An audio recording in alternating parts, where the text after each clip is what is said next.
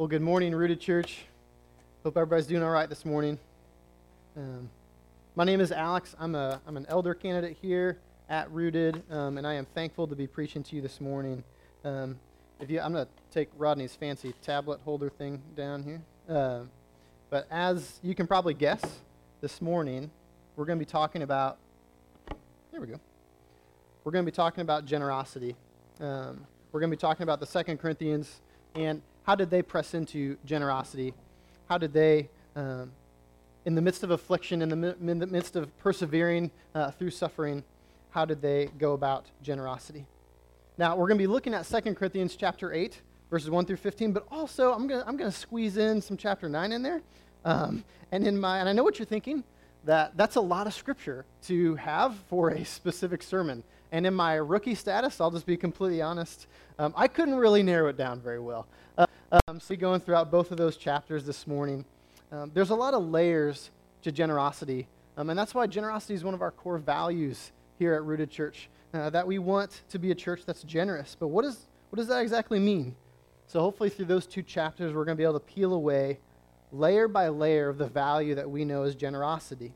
And I hope and pray that we can discover the various ways that God has provided for us to be generous, but also how he has equipped us already so generously.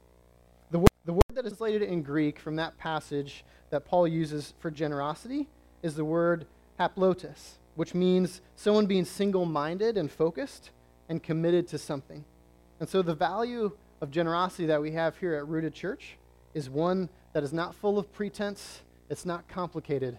We're going to talk about something that is simple this morning and straightforward. And just as kind of a sidebar, I am really thankful to be preaching to you this morning, just and if there's no other reason, just to provide our pastor a little bit of a break. Throughout this week, as I was preparing for our sermon, I quickly became really thankful for our pastor. I don't want to sound superficial, but I just want to give a friendly shout out because he works really hard for this congregation. In a season where our church plant is growing, where there are many people that need his attention each and every single week. You know, first and foremost, it's his family. Then it comes down to our current members. And then there's prospective attendees that are wanting his attention. And then there's pastors even within the community. And these people reach out to him, not just for spiritual direction, but to bounce ideas off and brainstorm, to work through the challenge of what is COVID-19 in this specific season. And as this is a specific challenging season, not just of COVID-19, but to be a pastor, I know he is incredibly generous with his time, but it's also a tiring season for a pastor. And we haven't even started discussing like his daily responsibilities of writing a sermon, of being the executive director of Crosslines Ministries, of planning and programming the ministries that we have here at our church. Oftentimes, Rodney is flying solo in a lot of those things, and that can be tiring. So I'm thankful to give him some rest. But I say all this because our topic is generosity, and I think our pastor is one of the most generous people I've ever met. He's generous with personal commodities that are irreplaceable, or if they are hurt or broken, very difficult to repair. See, when you hear the word generosity, and when you heard the passage of Scripture that was read to us earlier by my friend Rob that we're discussing today, I'm guessing your mind immediately drifted towards finances. Although that is a key theme in this passage of Scripture, and throughout this text, I found that finances wasn't the only thing that was convicting to me related to generosity. See, it's also in relation to our time and our talents and our emotions and our behavior and our attitudes. And you see, those are the things that sometimes when we are generous with them, it becomes most dangerous and we can become the most insecure. Yeah, being generous with our time is risky because guess what? We never get our time back. Being generous with our talents is risky because what if you fail? Or what if you're not properly prepared? Or what if people don't think your talent is valid? Being generous with our focus and our energy means that you are taking your own top priority and putting that to the back burner and letting someone else's or something else's top priority become your focus. And being generous with your enthusiasm or your emotions? Well, shucks, let's just go to a men's and a women's Bible study, be a fly on the wall. Who's the first person to be generous with their emotional state at the moment or with their behavior throughout the week or through the month in confession of sin? And lastly, being generous with our finances is hard because, well, dang it, we worked for it. Or maybe you are distracted and blinded by financial generosity because of the bills and the debt that you have surrounding you. And plus, there's a tangible nature of holding on to that slim edge of a paycheck that we have, or that money that we have in the bank account. It feels somewhat secure. I say each of those things because I'm a straight shooter. I don't want to get up here and pretend that generosity is really, really easy, or living by this value is really, really easy. And even as I was writing this sermon throughout this week, I was like, Alex, how are you starting at the beginning of this sermon talking about how hard this is? Like, am I leading this in the wrong direction? But I can't be dishonest with you. Living like Jesus and living generously is a challenge. And the gospel reminds us that, man, we have to think about, what does the gospel say about generosity? That our creator, that our perfecter of our faith has been generous to us. That Jesus died on the cross for our sins, for our shame, that he has defeated death, and that he is alive today. And then we get to take part in that generosity. Being generous not only takes effort, but it also takes a certain mindset to be executed in the right way. There should be no expectation of reciprocity when it comes to generosity. It is a gift, and a gift only. So Merriam-Webster Dictionary defines the word generous like this: liberal in giving, marked by an abundance or an ample proportions, and characterized by a noble or kindly spirit. Think about that definition again, and then think about your Savior. I would argue that it perfectly describes Jesus. So that is why here at Rooted, one of our core values is generosity. That's why at the beginning of the sermon, I've tried to define the challenges and the strengths of being generous. But ultimately, what does that mean? What does that mean as an everyday Christian to be generous? To be generous? What does it look like when we have forgotten what it looks like to be generous? Why do we feel eager to be generous maybe at the beginning of our faith, but then we become stagnant with our time and we don't become generous with our finances or our efforts or our enthusiasm? And so I hope that through 2 Corinthians chapter 8 and 9, we can answer some of those questions. Let me pray. Heavenly Father, I come before you, and I just want to thank you so much for your generosity this morning. Through your provision of your Son, Jesus, you have given us so much. And so I pray, as I always do, that you would blot out the distractions of our week. Lord, all of us come in with a lot of different things going on. And so I pray that those distractions, although they may be valid, whether those are personal or professional, that we'd be able to focus on your word this morning, that I'd be an empty vessel for you, and that your scripture would do the talking. In Jesus' name, amen. So I'd like to go back, open up your Bibles, and let's go to 2 Corinthians chapter 8, and I'm going to read verses 1 through 15 again, just to start us off. We want you to know, brothers, about the grace of our God that has been given among the churches of Macedonia. For in a severe test of affliction, their abundance of joy and their extreme poverty have overflowed in a wealth of generosity on their part. For they gave according to their means, as I can testify, and beyond their means of their own accord, begging us earnestly for the favor of taking part in the relief of the saints. And this, not as we expected, but they gave themselves first to the Lord, and then by the will of God to us. Accordingly, we urged Titus that as he has started, so he should complete among you this act of grace. But as you excel in everything, in faith, in speech, in knowledge, in all earnestness, and in our love for you, see that you excel in this act of grace also. I say this not as a command, but to prove by the earnestness of others that your love is also genuine. For you know the grace of our Lord Jesus Christ, that though he was rich, yet for your sake he became poor, so that you by his poverty might become rich. And in this matter I give my judgment. This benefits you, who a year ago started not only to do this work, but also to desire to do it. So now finish doing it as well, so that your readiness in desiring it may be matched by your completing it out of what you have. For if the readiness is there, it is acceptable according to what a person has, not according to what he does not have. For I do not mean that others should be eased and you burdened, but that as a matter of fairness, your abundance at the present time should supply their need, so that their abundance may supply your need, that there may be fairness.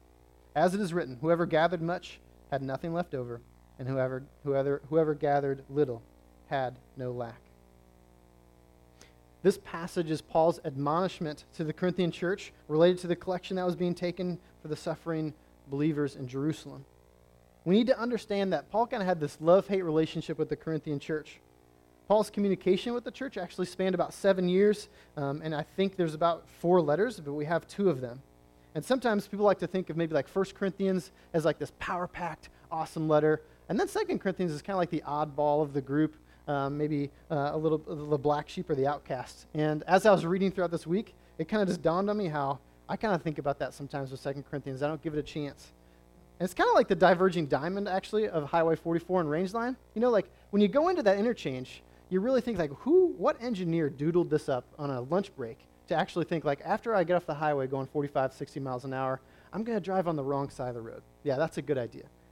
But after you start to go through that interchange a few times, you start to realize like, oh, okay, this is more effective than the cloverleaf. Okay, I get it. And that was how God convicted me this week of 2 Corinthians, that it is a hard book to people that Paul deeply, deeply loved. And that's why Paul's letters to the Corinthian church, they range from admonishment to careful but critical rebuke and question. And in chapter 7, if you actually look at verse 10 and 15, it kind of shows, if you just read those quickly, it shows Paul's confidence in the Corinthian church that what he tells them, what he encourages them to do, where he tries to bring conviction to them through the Holy Spirit, he trusts that they're going to do what he asks. And whether Paul was writing to rebuke them or to criticize them, he trusted that the power of the Holy Spirit was transforming their life. And so this morning, as we break down 2 Corinthians chapter 8 and 9, I hope and pray that we are like the Corinthians, that we're going to listen to what it has to say. So let's look through verses 1 through 7. We're just kind of going to break this down chunk by chunk. In verses 1 through 7, what I appreciate about Paul starts off this chapter is he's reminding the Corinthian church of someone else's example. Rather than Paul just saying, hey, look at me, do what I say, he is encouraging the church in Corinth, and he's encouraging us right now, who's struggling in the midst of collecting a gift for the suffering Christians in Jerusalem, to look at examples of their brothers and sisters in Macedonia. Now, a word of caution. This isn't Paul playing the comparison game. The comparison game is often a very surface-level comparison game, right? It's a trap so often laid by Satan for Christians that you would think that we would have that perfected and down by now. But how quickly are we so quick to compare ourselves to others? When we compare ourselves to others, especially when it comes to generosity, I would challenge you to say that you're only looking at the exterior signposts of God's generosity in their life. We don't know where they came from. We don't know what their motivation is in being generous. And we don't want to fall into the trap of comparing ourselves to others. Paul tells the story of the church of Macedonia to provide perspective related to the work that had been done in Christ through suffering as their lives were transformed. The 2nd through the 5th verse says this: "For in a severe test of affliction, their abundance of joy and their extreme poverty have overflowed in a wealth of generosity on their part. For they gave according to their means, as I can testify, and beyond their means of their own accord, begging us earnestly for the favor of taking part in the relief of the saints. And this not as we expected, but they gave themselves first to the Lord, and then by the will of God to us." Maybe the most important line of that string of verses is the last one. They gave themselves first to the Lord. Paul's encouraging the church in Corinth, and he's encouraging us right now, that in the midst of affliction, in the midst of their perceived poverty, they first turn to the Lord. That this is the action that led to the abundance of joy, which then leads to the wealth of generosity.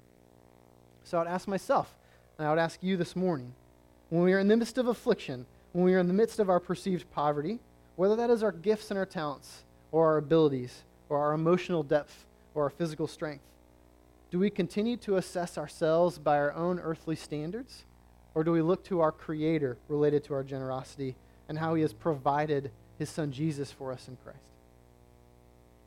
Paul then goes to say that when we turn to the Lord in the midst of our feeble attempts to be generous, He will provide evidences of grace and how He has already provided. Read verse 7 again. "But as you excel in everything, in faith, in speech, in knowledge, in all earnestness, and in our love for you." Say what you want about the church in Corinth, right? Like it had its own problems just like every other church it had in this day, like in the church that we have right now. But they also had their God-given strengths.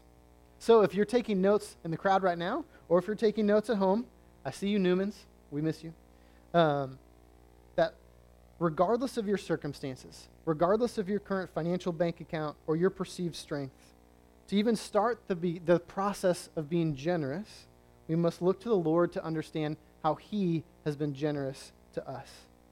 And when we are reminded by God and His grace of His provision of His Son, and that most importantly, our view of ourselves and our identity in Christ will provide us the definition and the means and the methods to be generous. Okay, for all you note takers out there, let's move on to the second point. Knowing the grace of our Lord Jesus Christ is critical in knowing how our hearts and our minds should be oriented when it comes to being generous. So let's read verses 8 and 9. Verses 8 and 9 say this: I say this not as a command, but by the earnestness of others, that your love also is genuine. For you know the grace of our Lord Jesus Christ, that though He was rich, yet for your sake He became poor, so that you by His poverty might become rich. Paul is emphasizing in these verses about generosity is not to be a command. It's not to be compelled. It should be completed voluntarily. He is challenging us to think eternally about our generosity mindset. And what I love about Paul's writing is that he throws down in a really gracious and kind way. As we think about ourselves, as we think about our identities or our ability to be generous, he points us and the Corinthians to what we as Christians should already deeply know: the love of Jesus. Our person of our ability to be generous and our attitude in the midst of generosity should be coinciding with the action of turning to our God, to be turning to the sacrifice of His Son. The willingness of the Son to condescend to this earth, to die a brutal death on the cross, to live a perfect life without sin, is our example. But that's the unattainable bar that is set for us related to generosity. What Christ has done for us as Christians is to be reflected in what, but also how we do things for others. Christ didn't begrudgingly come to this earth to save us, but He came to this earth with a mission and a purpose motivated in love. And so we too should generously, voluntarily sacrifice ourselves for others, for God's glory and God's kingdom. Verses 10 through 15 is where Paul gets really practical and really matter of fact. So let's read those verses again as we continue to move forward. And in this matter I give my judgment. This benefits you, who a year started not only to do this work, but also to desire to do it. So now finish doing it as well, so that your readiness in desiring it may be matched by your completing it out of what you have. For if the readiness is there, it is acceptable, according to what a person has, not according to what he does not have. For I do not mean that others should be eased and you burdened, but that as a matter of fairness, your abundance at the present time should supply their need, so that their abundance may supply your need, that there may be fairness. As it is written, whoever gathered much had nothing left over, and whoever gathered little had no lack. In these short 5 verses, Paul gets really practical really, really fast. Now, remember the encouragement that he's provided to us in the verses prior to this one. God's sacrifice of His Son is our primary identity. It should be our primary motive and our perspective in related to generosity. So then where does Paul go from here? He tests our motivation. He tests our desire for execution. How often are we so motivated to start something, but yet we do not finish? I am notorious for that. Now, before Paul's onslaught of practical points, he reminds us that the process of being generous, whether that's a financial generosity or an emotional generosity, a physical generosity, or anything in between, he reminds us that it's beneficial for us. He references our desire to do it. And as I read this passage a few different times, I couldn't help but connect the phrase desire to do it as well as readiness. How encouraged was Paul that the Corinthian church wanted to start an offering for the suffering Christians in Jerusalem? He was thrilled. But that desire was the Holy Spirit working inside the church corporately and the church individually. The church was ready to give, and he challenged those who were ready to give and eager to complete the project. Because here's the deal, folks, though. We're not talking about starting like a Lego Millennium Falcon, all right? We're talking about pressing into a challenging spiritual discipline. And so there's always a desire to do something. And even preparing our minds, preparing our bodies, preparing our mindsets to be ready or feeling like we are ready doesn't necessarily equate to completeness. I want to tell you a story that humbles and convicts me still to this day, that God brought to my mind while I was reading this. And I promised myself I wasn't going to get emotional. Okay. I was attending my Missouri State University my freshman year of college, and I was a very new and naive believer. And I thought I was kind of cruising down the fast lane, of Christendom, of spiritual readiness. I was plugged into a campus Bible study. I was making good decisions about my social life, which was a stark contrast to what I was doing in high school. And frankly, I thought I was ready. And you could say I was kind of like the Corinthian church, that I was young in my faith, but I was becoming aware and enthused about theological principles. I was walking one afternoon to an afternoon biology lab, and I walked past a young blind woman attempting to go somewhere, and she was clearly lost, searching and scratching with her walking cane, doubling back and forth in front of an academic building. And as I passed her, I thought, I wonder if this woman needs help. I stared, I paused, and I contemplated. But then, like so quickly happens in my life, distraction came rushing in. And I was like, Alex, you have to get to your lab. And so I turned and I dashed to my biology lab. Each step I took further away from that young woman, there was more conviction and more confusion. Why am I still walking away from this situation? Why did I not help her? And so by the time that I got to my lab, my cowardice, my guilt, and my conviction had completely overwhelmed my composure. Even my lab partner at the time was like, hey, are you okay? I mean, this is just a biology lab. And I immediately spilled my guts, just confessing what had just happened. Guys and gals, why was my time more valuable? Why was my convenience more preferable in the moment? Why did I not give heed to my conviction? I had the means to help her, but why didn't I? And I still can't answer that question. This is what Paul is referring to when he talks about desire, when he talks about readiness. In Greek, the word that Paul uses is prothemia, which indicates someone who is ready and determined to act. But what does Paul say about that initial readiness? We need to match our readiness with the ability and determination to execute and the ability to act. Paul goes on to remind us that what we have in that moment, when we feel ready and eager to act, is enough. But why do we get distracted and insecure in the midst of that generosity being right at the edge of our fingertips? Why do we tell ourselves that we don't have the time? Why do we tell ourselves we don't have the money?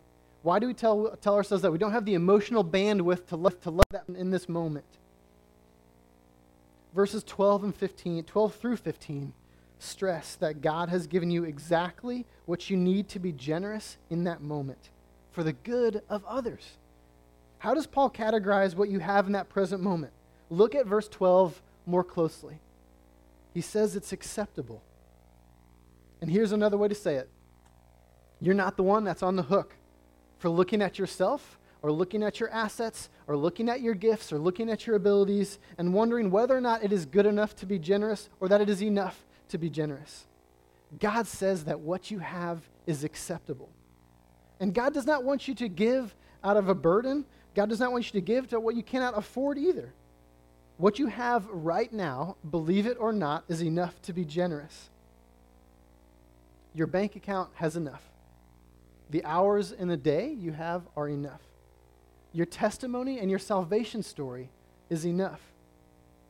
Your sinful, scared, stubborn, and prideful heart is enough. And why? Why is it enough? Because it's not about you. It's about for others for God's glory through Christ's redemptive work in your life.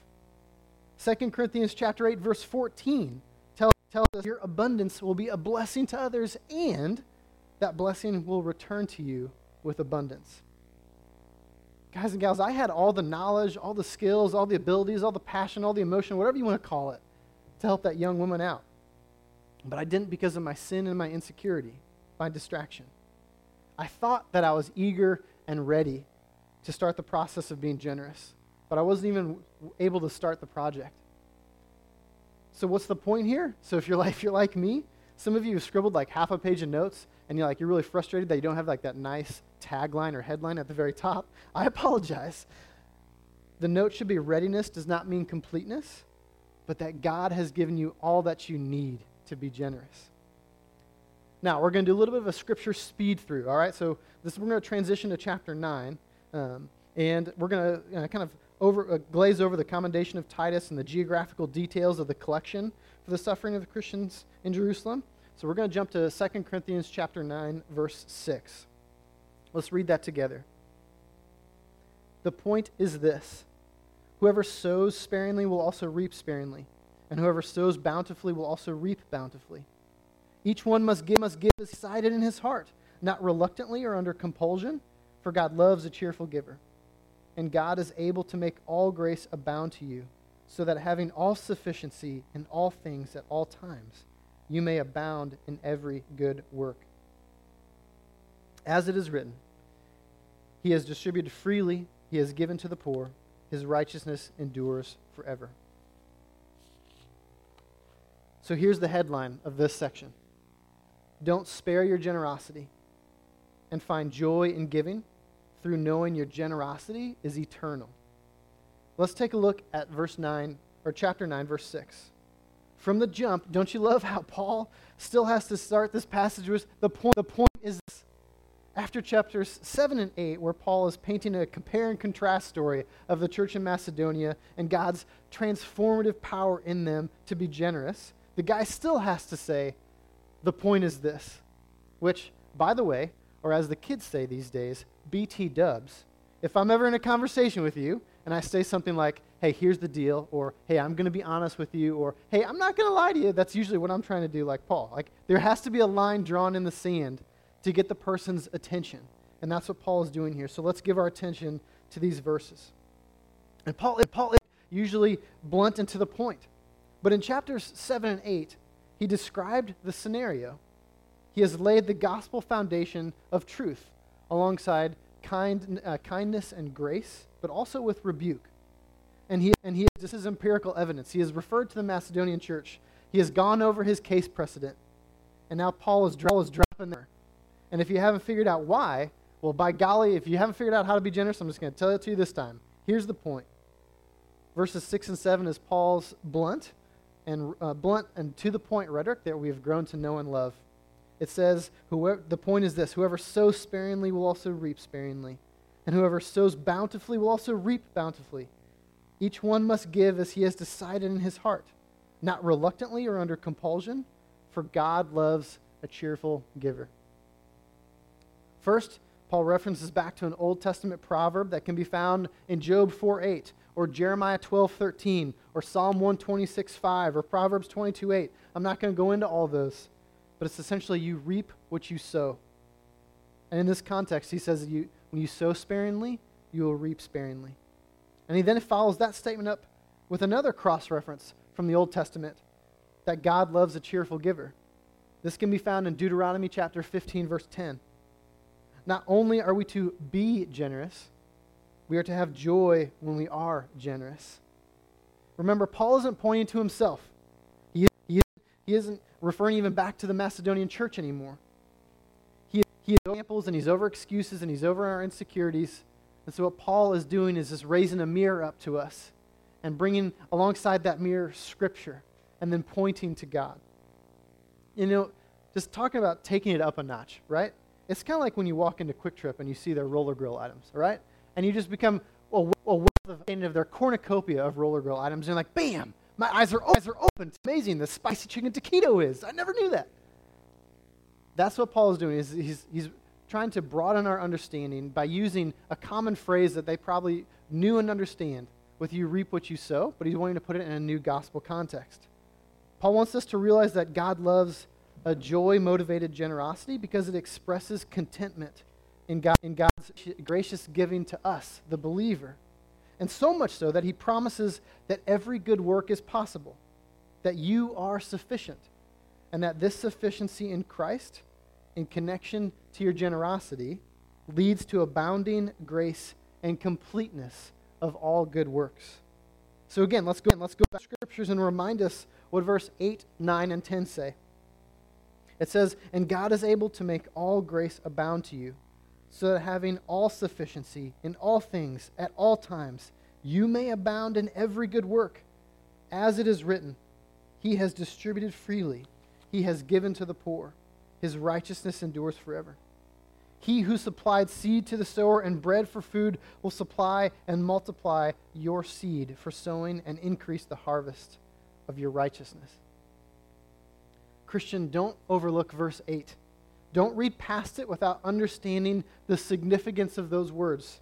It says, God is able to make all grace abound to you, so that having all sufficiency in all things at all times, you may abound in every good work. You may be nervous about being generous.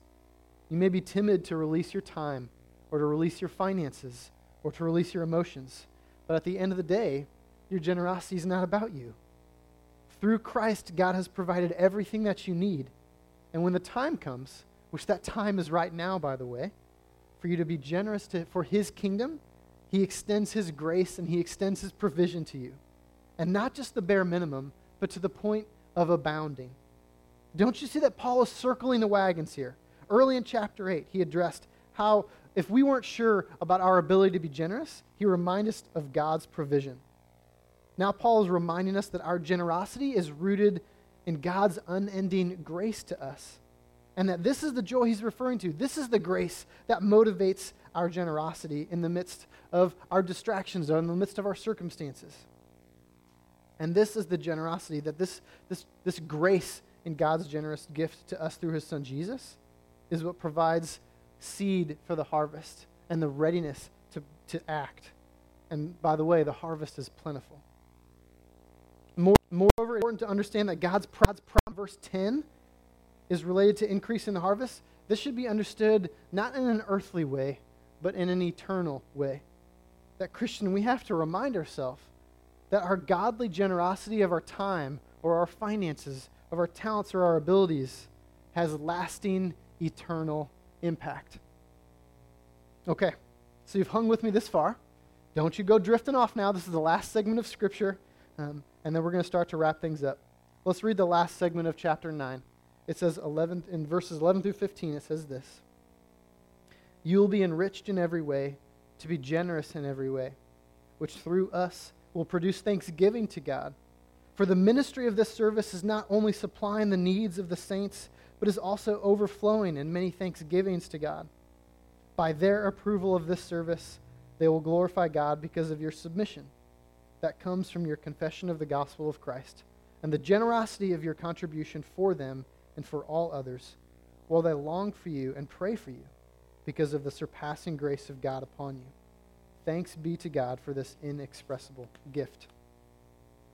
Friends, I know I probably sound repetitive this morning, but if Paul is willing to say it multiple times, so am I.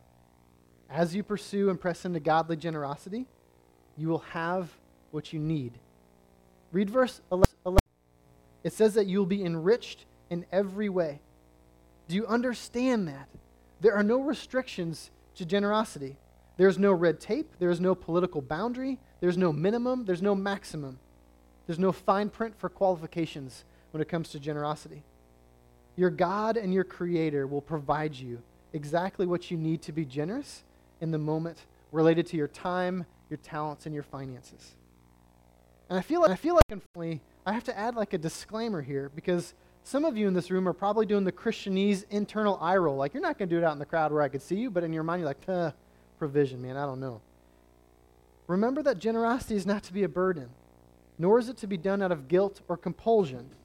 When you are generous outside of the suggestions discussed in these verses, or in the motivating factors of these verses, yeah, you better believe that your generosity can go a little bit haywire, or it can be a little bit skewed. If you serve out of a motive to be noticed or gain a reputation, instead of a humble and joyful spirit, there are people in this room, in this church, who will probably sniff you out faster than Mahomes signed that $500 million contract. If you're financially giving to get your name on a wall up at Rooted Church, let me tell you, one, that's not probably going to happen. And let me tell you a sad story. So for one summer, I worked at Maranatha Bible Camp as an intern. And I remember we were sitting around at the very beginning of the summer because it was a financially strapped summer, and we were talking about how different ways to raise money. And I was actually sitting right next to a seasoned pastor, and we were talking about all the different names that are on some of these buildings, different church names. And at the very beginning of Maranatha Bible Camp, these churches gave to help the construction.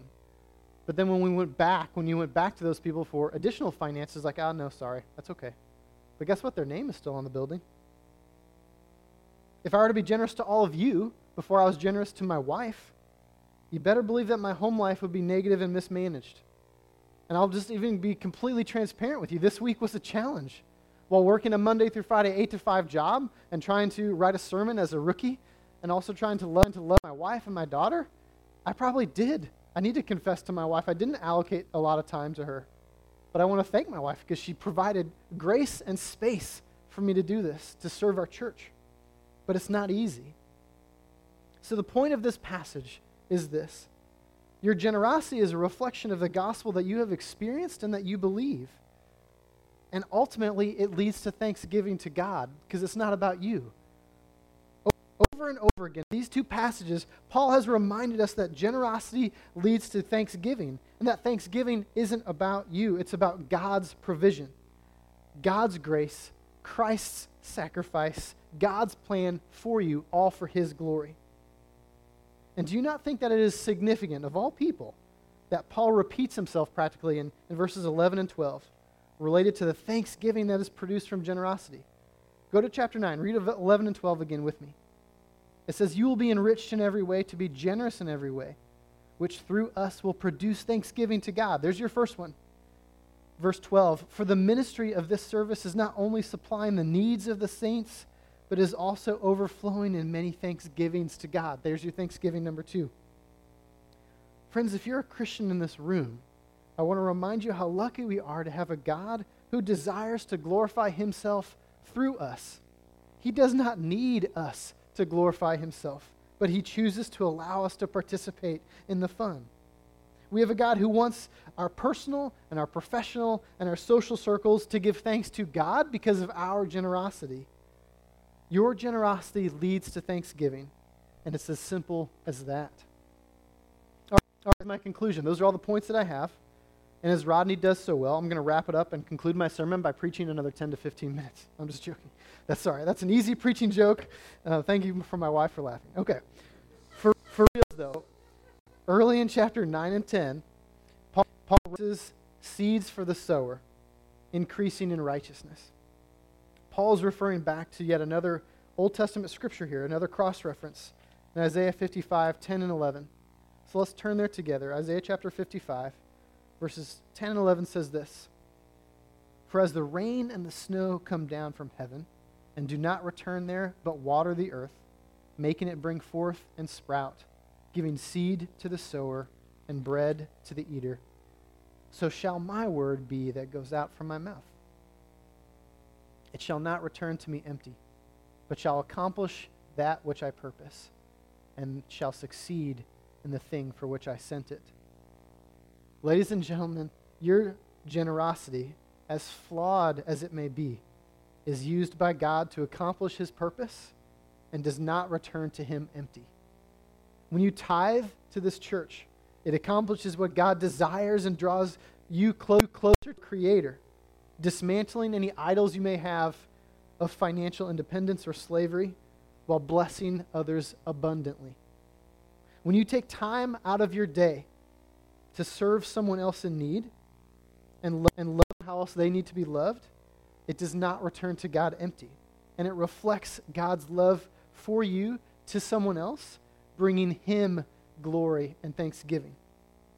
When you use your talents and your gifts to be a culture maker for this church, as challenging it as it may be, it does not return to God empty.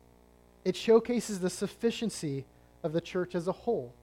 That regardless of our smaller attendance, regardless that maybe we are an early church plant, God will provide what this church needs through his people.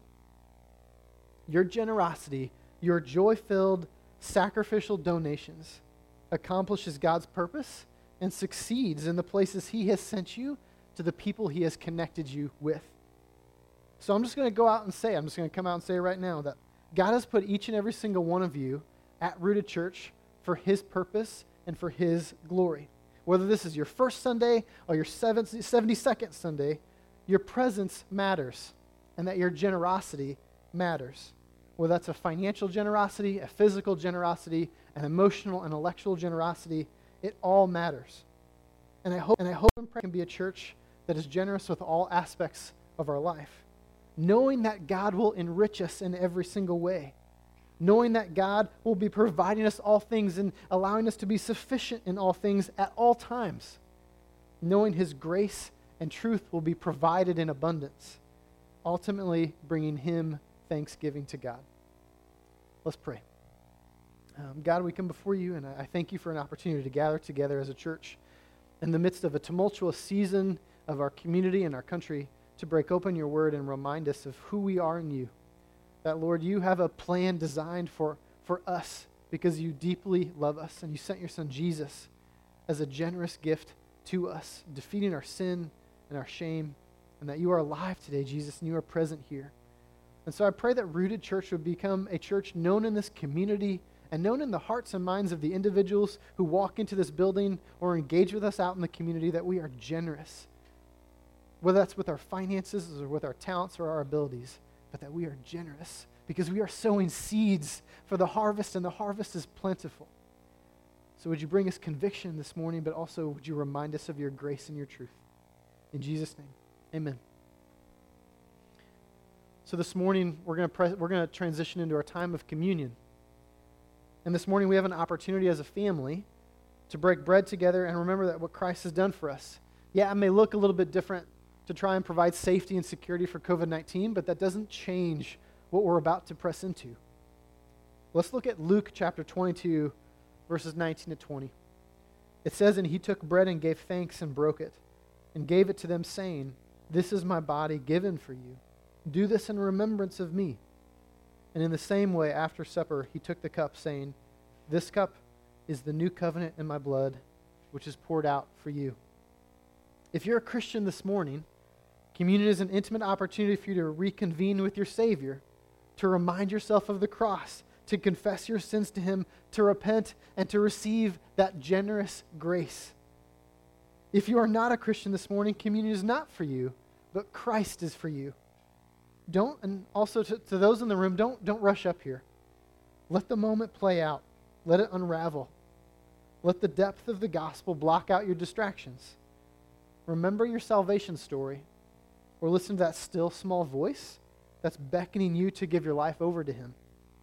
And then come to the table to remember what God has done, to celebrate his holiness, to celebrate his grace, his provision, and his generosity.